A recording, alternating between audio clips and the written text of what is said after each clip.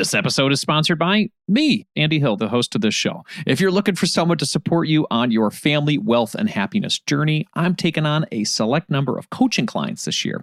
To work with me one-on-one for your family finances, go to marriagekidsandmoney.com/coaching to learn more. What is the thing that you're afraid of when it comes to money? Write it down. And then the next prompt is, I'm afraid of this because, and then read it out loud and then challenge it.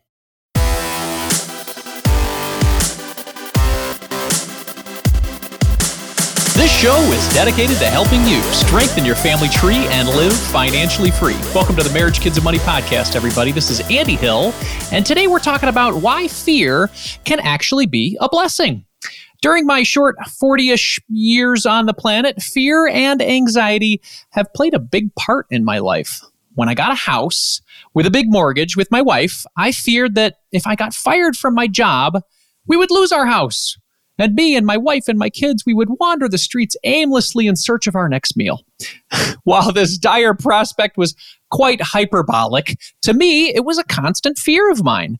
Now, while that fear wasn't fun, the positive side of those panicky feelings were that they drove me to pay off our mortgage early and start my own business so I wouldn't have to worry about getting fired or losing our house ever again. So evidently, fear can motivate.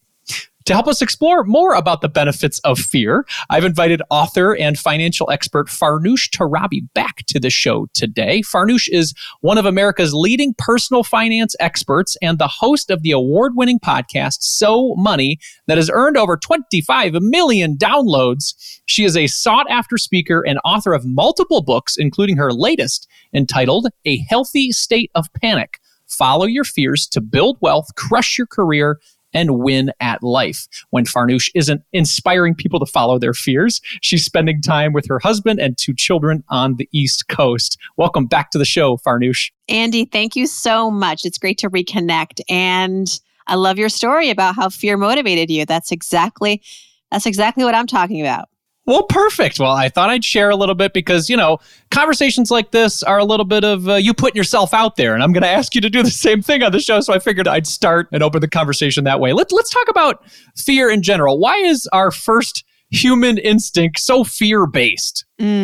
Well, fear is a survival instinct, right? If you and I would not be here podcasting had fear not been an element in our lives. And in the primitive era, it was there to protect us literally from life and death, running from the woolly mammoths. You get the picture, the Flintstones. We've evolved, and so I think has our relationship with fear. Or so I like to think. I think we're capable, at least, of evolving that relationship. Some of us are still stuck in those primitive era, thinking that when fear shows up, the response is just either to run, hide, duck, or stay still. The fear, flight, freeze, and I don't know, roll over. I don't know what the not good things. Right. So to answer your question, I think that it is an emotion that is there for a reason. We often just want to focus on the happiness and the joy parts of life, which I think, of course, are important. But just like fear, joy can be misleading. It can blind us. Fear can be blinding. Happiness can be blinding. But happiness can be wonderful and fear can be wonderful. And I think that we are not having enough of the conversation about how to flip fear and look at it more as a tool and less as something that is there to get in the way. Like, I actually don't know when the message got muddled, but I have to think that as far back as FDR's speech, his inauguration speech during the Great Depression, when he told financially despondent Americans, hungry, poor Americans, you have nothing to fear but fear itself. I think we have ventured a campaign against this idea of being fearful as weakness, that we couldn't possibly live in a world where we could be afraid and fulfilled. We cannot be scared and successful. It's a zero-sum game. If you're afraid, you've lost the deal. You've lost out on so many opportunities. I disagree. And I think that if we are honest with ourselves, we will see the patterns in our own decision-making too, that how we reconciled with fear. We unpacked fear. We related to fear. And that's how we got on the other side. It wasn't because we fought it, that we denied it. In my experience, anything that you fight only becomes bigger. Anything you try to hide returns. And so we have to learn how to deal with this emotion that I think at the end of the day is trying to save us. I think for so long, when I say, I have financial anxiety, or it's something that I'm not proud of, but you know what? It propels you. It can propel you. It can push you in a way. Talk to us about your story, about maybe why this was so motivating for you to write this book, about why fear can motivate. Well, as I say, the story starts early for me. I was the poster girl for fear. I'm Iranian. My parents are immigrants from Iran, and we have a word in Farsi called tarsu, which means fearful one. It's typically a word reserved for kids. The kid, I was that kid who was afraid of strangers and being abducted and loneliness and being rejected and trying new things and putting myself out there. And I was Tarsu, little Tarsu. It's the first story in the book because I think it left an imprint. Fast forward to adulthood, I'm still scared. And I think now I'm dealing with more adult fears like money and failure and things like uncertainty that could actually, like layoffs and all the uncertainties in life, in relationships and everywhere. And I become a financial expert. As you are, you become an author and a researcher and a writer and all that, and you're helping people. And I have to say that in the 25 years that I have been working in personal finance, when people come to me with their financial conundrums, the underpinning of all of those questions, the emotional underpinning is fear. So I say I have been professionally working with fear for 25 years. I have personally had to reconcile with fear myself for 43 years. And so I have a very personal relationship with fear. I have a very professional understanding of fear. And I think as an author, and this is my fourth book, it's been 9 years. I think I had a lot of PTSD from that last one. It's a lot of work, as you know. And I think that your responsibility for your reader is to move the dial, offer something that pushes the envelope a little bit, pushes the discourse to a new level. And I think we are ready for more conversations about money and mental health. And fear, again, is something that I think really deserves a rebrand. We deserve it to ourselves to look at our fears as valid. And from there, use fear as the empowered, agency-driven adults that we are to use it as a tool to make healthier choices. When I like to say that when we face our fears, what we're really doing is we're facing ourselves. When fear shows up in your life, in your financial life, in your career, anywhere, it's really trying to nudge you towards protecting something you care about. And I think that's a gift. I think there's so much wisdom in that. Too often in life, we are misguided. We are following someone else's measure of success or a goalpost that we didn't plant, but here we are trying to reach for it. And I think when you're afraid of pursuing things in life, maybe it's because you are misguided. Maybe it's because you aren't looking inward to find the real ways of getting to a place where you feel for yourself secure. Fear is very personal. It's also very universal. And that's why in the book, I don't just talk about fear as this monolith, like this one emotion that is all encompassing. I think that it's important to really drill down and look at fear in all the shapes and sizes of fear, all the ways that fear can present itself in our lives. So fear of money is one, and it's central to the book. But I start with some of the fears that we experience as early as childhood and kind of go chronologically through life, because fear kind of grows up with you and the fears evolve and the fears mature. So in the beginning, it's like the fear of rejection and fear of loneliness. Then it's FOMO.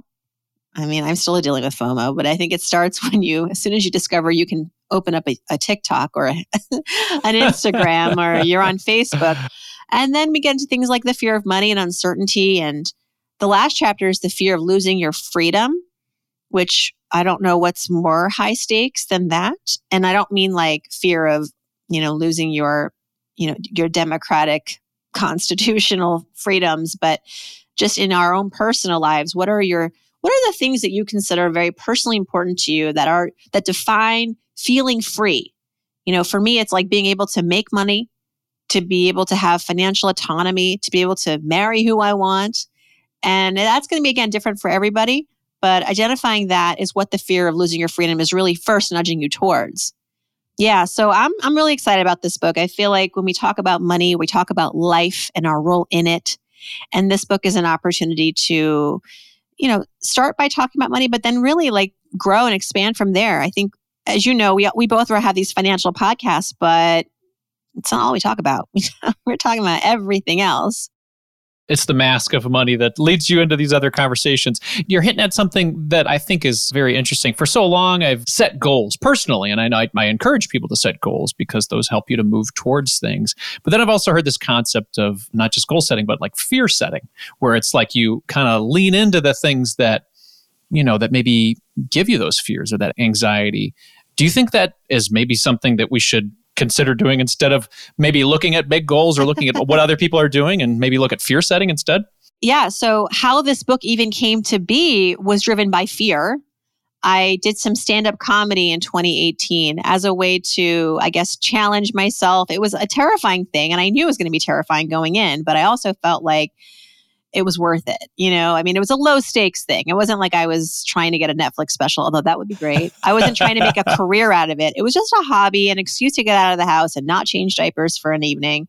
At the time, my kids were very young, and I loved it so much. And I was scared every time I got up and grabbed the mic. And at the end of it was a course. It was like a stand-up comedy workshop, 8 weeks intensive. At the end of that, they give you a venue to invite your friends to come, and you're doing it. You're like on the stage with your 6-minute set, bombing, not bombing. It was a pretty warm crowd because it's everyone you've invited. So everyone's here for supporting you. But it was, for me, a fear-driven experiment that ended up taking me to places I never imagined, chiefly this book.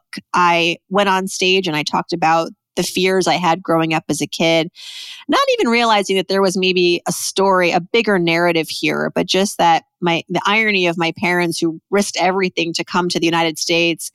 They demonstrated so much risk tolerance and fearlessness. And yet they come here and they are like done with taking risks. They are done with flirting with fear. They're like, we're going to raise you to just stay home. That's it. That's like how you live a secure, safe, successful, prosperous life. Don't leave the house. And so that's funny, but it's also telling a bigger story about, my comeuppance with fear as my sidekick. And a literary agent reached out after she watched my amateur stand-up comedy that I posted on Facebook just so that my parents could mainly watch, but she watched it too. And I was scared even doing that because, again, like, who's going to watch this? And I'm going to get heckled on Facebook. And she said, "This is really interesting material. You're funny. Like, is there more of this?" Because she's scouting, right, for book ideas. And I said, "Sure. Do you mean written down or like, because it's all in my head. I live this. I've got tons of more of this material." And she's like, "Yeah, I'd love for you to start writing and show me what you get, what you develop." And so I did, but it took many years. That was 2018. In the middle of that came a pandemic, but she kept on nudging me. And there were many times where I was just like, I'm not doing this. I'm not going to put my life out there. And I just feel like sometimes in life, you have to trust the shepherding. If someone or some things are just pushing you in a certain direction and you're afraid, maybe you kind of flirt with it and you go and see how far it goes. I try to control everything in my life, Andy. And this, I feel like I had no control over, mainly because I don't think I saw the vision, and my literary agent and my publisher did. And I thank them so much for, firstly, really like letting me know I could trust them. So it really came down to trust. But yeah, I did that scary thing, and it led to this other where I am today, where I have a book. And I think that there's a story even in the book about the fear of failure, and how oftentimes we don't do something because we're afraid it's going to come back to haunt us, or we're not going to be successful, and that's not cool, and that's disappointing. And sometimes failing is the point, I write. And this is actually advice from my friend Karen Rinaldi, who wrote a book called You Should Suck at Something. And for her, it was surfing. And she loves to surf. She's terrible at it. But she said, you know what? It's not about the outcome. For me, it's about the process. It's the ritual. It's the journey. It's like putting my surf suit on, hitting the waves, the sea salt, all of that, like that for her, the experience is the thing. It's not what happens after that, which is usually a crash. And I feel like that's such a great piece of wisdom. I think too often in life, again, we try to just go for the wins, the sure bets. And I guess what I'm really saying is take a risk, but a low stake one. Because then I think it just flexes that muscle so that when you're afraid of something bigger, you almost have a little bit more emotional intelligence and strength around navigating that. Intentionally going for the fearful things, the low stakes one is often a good exercise in preparing you for life's bigger what ifs. Are you looking for someone to walk alongside you on your journey to family financial independence? Well, I would love to help you achieve your goals and help your family thrive. I work with couples, individuals, and families all around the U.S. via video chat and can assist in the following areas: becoming debt-free, growing your net worth, crafting and sticking to your budget, reviewing Coast Fire plans, developing strategies to build generational wealth for your kids, and designing your future work optional lifestyle. Doesn't that sound nice? If you're interested in working with me one-on-one, you can book a time with me by visiting marriagekidsandmoney.com/coaching. I would love to help you strengthen your family tree and live financially free. Visit marriagekidsandmoney.com/coaching to learn more, or you can click the link in our show description. If you're looking to improve your financial situation, it helps when you're able to cut out unnecessary costs. Cell phone services are a necessity for sure, but we don't need to be overpaying for them, right? That's why I like Tello Mobile, a phone service worth talking about. We've been fully on board as a family with Tello for over 2 years now, and we are so happy that we made the switch. For us, the reception and data service is better than Verizon, and our costs were nearly cut in half.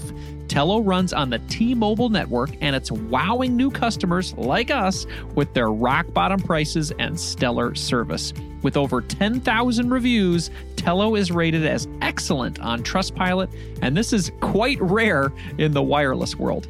Nicole and I went for the unlimited data, minutes, and texting plan for only $25 per month each. Isn't that crazy? You heard that right. $25 is their most expensive plan, actually.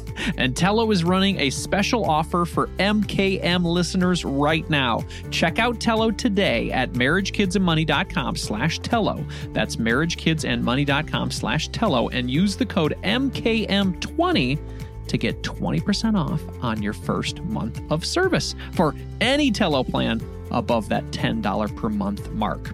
Again, use MKM20 to get 20% off at marriagekidsandmoney.com/Tello, and you'll be supporting this show. Hurry up. The code is valid until April 19th, 2024. marriagekidsandmoney.com/Tello. It's so comfortable just to stay at home, like Mom said, or to be able to just kind of do the comforting thing, watch the Netflix show or whatever, personally in our own lives, that makes it difficult for us to want to touch on fear or the opportunities that fear might present to us. I believe we've talked about this in the past. My wife's mother was from Baghdad, so she has a lot of the same upbringing of stay at home, don't go anywhere, you're safe here. You are safe here. Right. So my wife and I have a lot of these types of conversations, but the conversations we have too are about, stepping outside of our comfort zone to try to do things that are new. Let's talk about that with the parents that are listening right now. I think that quite often we got married, we've got the kids, it's comfortable. Try to eliminate and decrease the amount of anxiety and chaos becomes part of our modus operandi. But maybe it's good to invite a little bit in so that we can go where we want to go. Talk to us about maybe some challenges that parents face out there with regard to their personal finances, knowing that you've been doing this for so long, that could benefit from leaning into the fear. Yeah. I mean, so often I hear from parents, new parents, that because they became parents, once they became parents, there's this thing called the baby effect, where you just become extremely motivated to do the things that maybe you hesitated to do before you became a parent, but now with this new responsibility and this person who you are just responsible for 18 more years and maybe even more these days, kids are returning back from college, that you are catalyzed to become the best version of yourself. That can be even a scary journey, whether that's starting the business. I have so many entrepreneur friends that got the urge to do this once children arrived. It sounds maybe counterintuitive because entrepreneurship is so much, in some ways, arguably more riskier than a stable, quote unquote, stable 9 to 5. The paycheck's always coming. And yet they saw that what they were more afraid of was waking up one day, realizing they had so much more income potential, that they could have provided so much more differently, better for their family. And they didn't take a bet on themselves. They didn't invest in themselves to go do that. I think kids are a beautiful reminder of what our potential is, and leaning into that to parenthood as a source for motivation. Because listen, kids are expensive. Outside is expensive. I don't think it's a coincidence that, for example, so many single parents and single mothers raise some of the best kids, some of the most successful kids, because they don't have time to fight their fears. They have to just run with them, and they have to bring them along. And usually that leads to making really important decisions and life-changing decisions, but always with this idea, again, because fear is coming for the ride. Fear is telling you, look for the ways to protect what you want to protect. Know what you want to value. And if you're always hearing that in your head, if you're always got that voice in your head, then I think that's got to be an amazing, amazing compadre in life. Now, there's, of course, an excess of fear that we don't want. We don't want to feel as though we have so much of it that it overwhelms us. That can definitely happen. And I think that I didn't write this book for those of us who do feel like absolute paralysis, who probably need therapy. But that is important for me to mention. Like, I think that there is a fine line, right, between like being emotionally sort of capable and dealing with fear and knowing the tools and applying them. And then there's, life is really scary for people, and it can be far scarier for others. And I don't mean to minimize fear and say, hey, it's always going to be a friend. It can definitely be something that sucks you down, that tramples upon you. So at that point, you really need to reach out and get some help. And the help is out there. Look, everyone knows what fear is. Everyone knows how fear feels. And there's an abundance of it that like runs through our veins in rich supply. So never feel embarrassed or intimidated to admit that you are scared to someone else. They will get it, and they will probably want to help. Yeah, you use this term, your book title, the healthy state of panic. How do we find that balance? Because we've described maybe we could describe it a little further, the polar opposites. I always look at the polar opposites and then find that sort of golden mean of the healthy state. So talk to us maybe about the polar opposites and how we can find that healthy state. I'm a journalist, Andy, so my curiosity with anything leads me to just start asking questions. I'm not the answer person, I'm the question person. And so I lean into my strengths, and I think everybody can do this. I think everybody can when fear arrives, rather than what the impulse may be, which is to try to fight it or pretend you don't have it because you want to present as someone who is courageous or more powerful, that you just take a minute. It's like seconds to go, okay, fear is here. It has arrived. It has let itself be known. I can feel it. I can hear it. I can taste it. So what, pray tell, could it want me to protect? And also, why is it here? Why has it shown up? You're really in that moment just using your fear as an opportunity to get to know yourself more, better. And isn't that what we all should do anyway? But we don't, because life is busy and overwhelming. And so we forget who we are sometimes, and we are not patient with ourselves, and we can be quite nasty to ourselves. And so fear is really there to say, hey, Andy, check in with yourself. Is this what you want to do? And sometimes the answer is, yeah, I still want to do it, because you have a risk tolerance that might be different from mine. You have worked through the what ifs. You have gone to maybe the dark side and said, okay, if I do this thing, if I buy this house and I lose my job, this is what could happen. And I'm okay with that because I have savings, or because I have some sort of safety net. Somebody else does that risk assessment and they're like, nope, not for me. Fear is just trying to get you to do those risk assessments that are really person individual based. And that's the first step. It's not like, there's not really any like crazy science to this or crazy algorithm. It's literally just accept that fear has maybe some valid thoughts. Not always, but how you get to whether it's valid or not is you ask it questions and you probe it. And really by probing fear, you're probing yourself and your risk tolerance and your preparedness for the dangers that you perceive may be on the other side of this move. And I think that, in the book, I talk about some of the specific fears, again, that we have and the different wisdoms that these fears want us to extract. So whether it's the fear of loneliness or the fear of rejection, I say sometimes these fears are like first cousins, they buddy up. Like you're not only fearing rejection, maybe you are also fearing loneliness. Like they're not always presenting themselves in isolation. But I think that one of the things we can get smarter about is identifying what kind of fear am I feeling? And that can help be a shortcut to know, okay, here are like the 3 or 4 things that this fear typically wants me to protect or be aware of. So in the book, for example, I talk about the fear of exposure, one of my favorite chapters. I almost didn't write it. I almost didn't finish it because I was afraid of how it'd be received and the reception to this, because I didn't want it to be mistaken for like, oh, Farnoosh is telling us to hold ourselves back or not go put ourselves on stage or on a limb. But I think that, I'm writing this book in 2020 through to 2023. And like, I feel like there's a lot in the culture about being transparent and authentic self, bringing your whole self to the world, to work, to everywhere.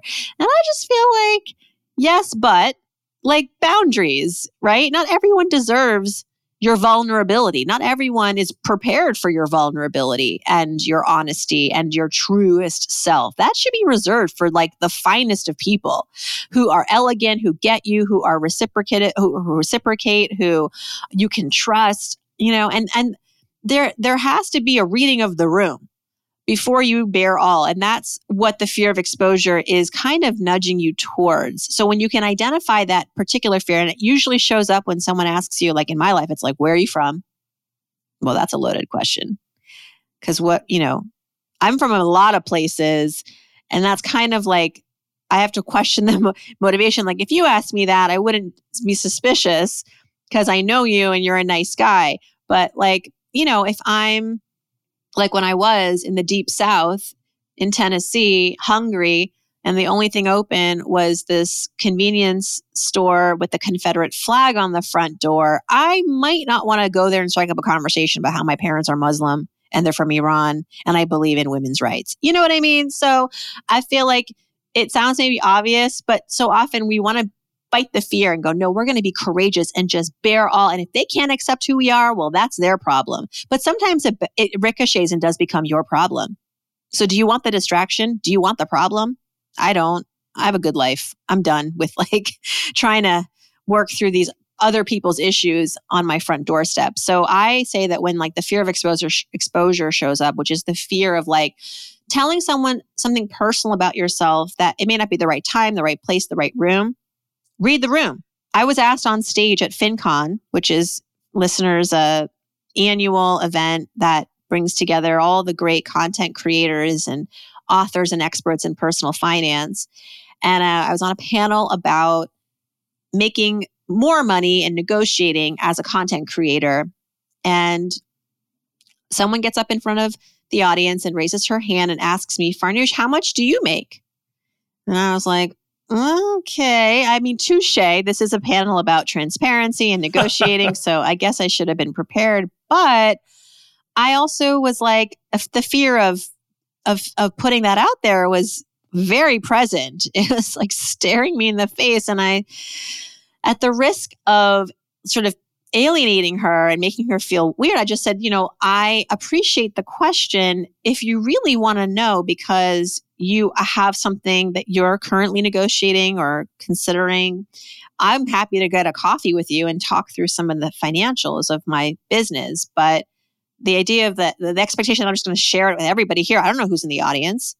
And it may seem to some like, oh, but what's the worst that could happen? Well, I've experienced many times in my career where I'd be negotiating and the person on the other end of the deal maybe knows how much I made previously on this same deal. And now I'm re-upping for another quarter. Maybe it's a podcasting revenue deal or whatever.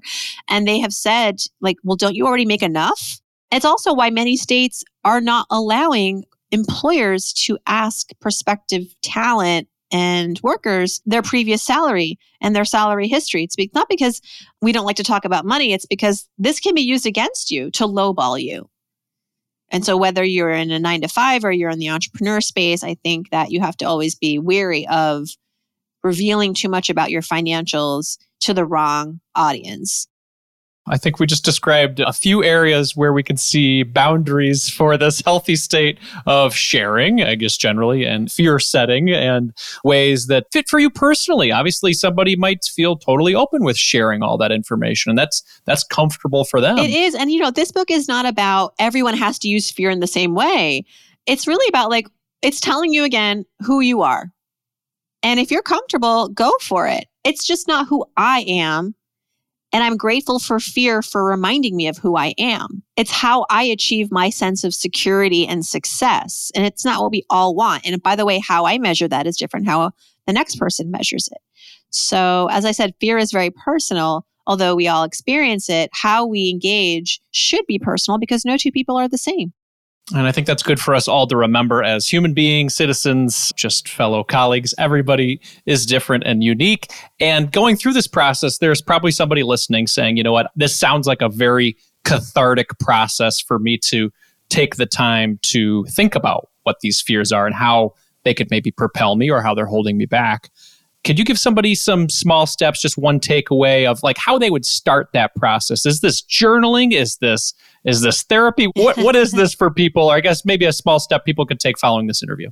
Well, I think there is a benefit to writing things down. I'm not a journaler, but if that's what you want to do it. I think there is, whether you put it in your notes in your phone or you have a pen and a paper, but I think documenting what is it that you're afraid of in your financial life? Let's just take our financial lives because there's many things we could talk about as far as what I'm afraid of the ocean. Okay, but we're not talking about that. Let's talk about money. What is the thing that you're afraid of when it comes to money? And then write it down. And then the next prompt is, I'm afraid of this because, and then read it out loud and then challenge it. Is it that you're afraid of this because you actually experienced something terrifying around this that would give you pause, that you failed at something in this area of your life, whether it's investing or paying off debt or earning or what have you, that's giving you pause, that's making you frightened? Or did you inherit this fear from others? And others is your parents, your caregivers, social media, your friends, colleagues. I think that when often we fear something, it may have come to us almost like a virus, like we caught it. It was a bug. And we need to work through and out of that. And how you do is you decide, now that you're an adult, whether you're going to continue this fear narrative or not. And I would say that if you have different goals, if this fear is not aligned, if this fear is holding you back and that is not helping you achieve your goals, then you should rewrite that fear. You should rewrite that relationship that you have with that fear. I grew up never seeing women model financial independence around me insofar as having their own money, making their own financial decisions. And so, I did grow up to be somebody, and then as a result, I wanted to be the opposite of that because I saw also how it would lead to complications for women and families. So I became determined to be an financially independent woman. But I'll be honest, I was afraid of making quote unquote too much. I just felt like if I made too much, which means maybe doubling my income, that others would think that I had my priorities mixed up, that it was going to 100% come at the expense of my time with my family. And I didn't want to sacrifice that. I worked with a money coach, and it wasn't because of this, but she kind of extracted this from me. She was like, why don't you want to be a millionaire? And I was like, oh, that's not who I am. I had all these sort of negative associations with what it meant to be a rich woman. And that wasn't because I experienced it personally, but because I saw it in the, like, do you watch Bravo? Like all those women, they're these sort of like misguided rich women. And I think so the media doesn't help us in that regard either. We sort of grew up with these ideas of what it means to be rich and powerful and ew. And she was like, listen, it sounds like you need to rework some of that narrative because you have a lot of potential.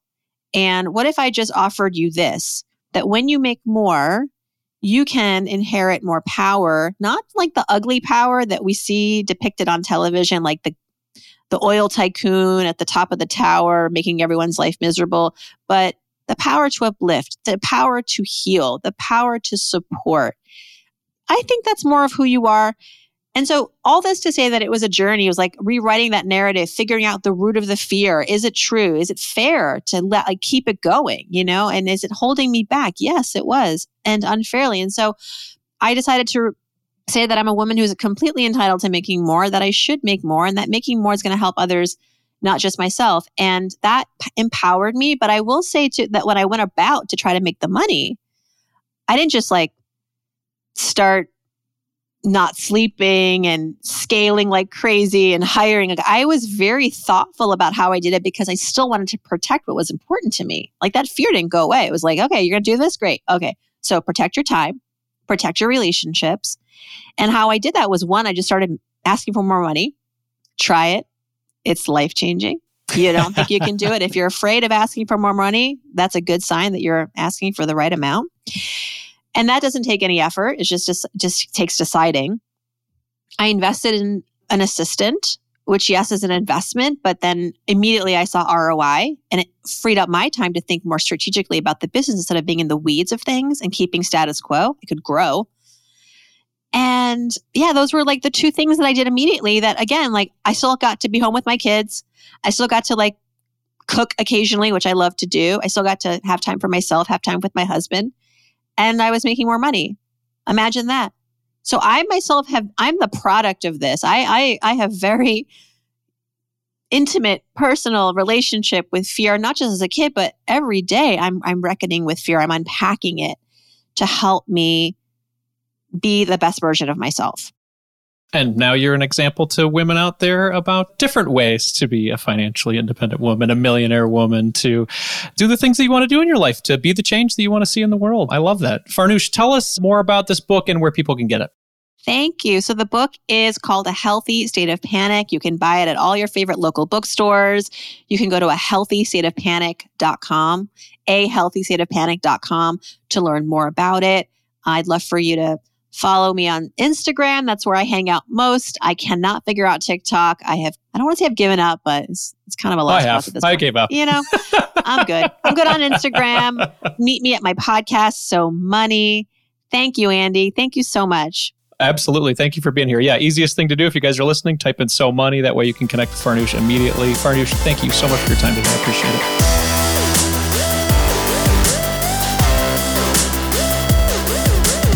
Depending on your situation, fear can be a friend on your family financial independence journey. Here are my top 3 takeaways from my conversation with Farnoosh Torabi. Number 1, recognize your fears. We all have fears, right? Some are financial, some are emotional, and some are physical. It's important to recognize our fears so we can address them. Take some time to write down your fears. Think about why they scare you. For example, I'm going to get vulnerable here. I'll share what I wrote down recently after finishing this interview with Farnoosh. I'm afraid of my wife leaving me. I'm afraid of my kids dying at a young age. And I'm afraid of my business failing. Now I wrote those down and I exhaled a little bit and I had some time to think about all of those. And that leads me to my next takeaway. Number 2, get motivated by your fears. Once you clearly define those fears, it's time to get motivated by them. For me, I don't want my business to fail, for example. Well, I need to ensure my business emergency fund is sufficient enough to weather any storms that lie ahead. Now, perhaps you're worried that you might get laid off from your job. Same situation. Creating an emergency fund of 3 to 6 months of expenses will give you the space and time to breathe and find a new income opportunity eventually that works best for you. Number 3, find community. Recognizing our fears and taking action to conquer them becomes a lot easier when you have people on your side. The next time you have an opportunity to talk to or be with a close friend, share your fears with them and talk about how you're taking action on those fears. This does a few things. It helps you get an emotional weight off your shoulders by sharing. Your friend can now hold you accountable for the actions that you're going to take to improve. And your friend may now feel compelled to share in a similar way, thereby improving their lives as well. It's a win-win-win. So yeah, I'm with Farnoosh. Fear can actually be a blessing. And those are my top 3 takeaways, everybody. I would love to hear from you on what yours were. Please hit me up on social media by sharing this episode at Marriage, Kids, and Money on Instagram and Facebook, or at Andy Hill MKM on LinkedIn. And let's keep this conversation going. As a quick reminder, this show is for entertainment purposes only, my friends. Be sure to seek out a professional for your specific situation. A big thanks to Dan Tabbitt for editing our show today, to Mandy Burt for her stellar writing on our blog as always, and to Weird Digital Marketing for their social media and podcast support. This show does not go without these individuals, so thank you all so much. I really appreciate your support. Hey, if you want to make some more connections, just like we talked about, with like-minded people who are on a mission to improve their family's finances, well, you should join us in our free Thriving Families Facebook group. It's a Facebook group, and it's focused on helping families thrive. Each week, we ask our members to share some family financial wins they've had, and recently, longtime group member Samantha shared this great news with us. She said, added a second income to pay for house projects with cash.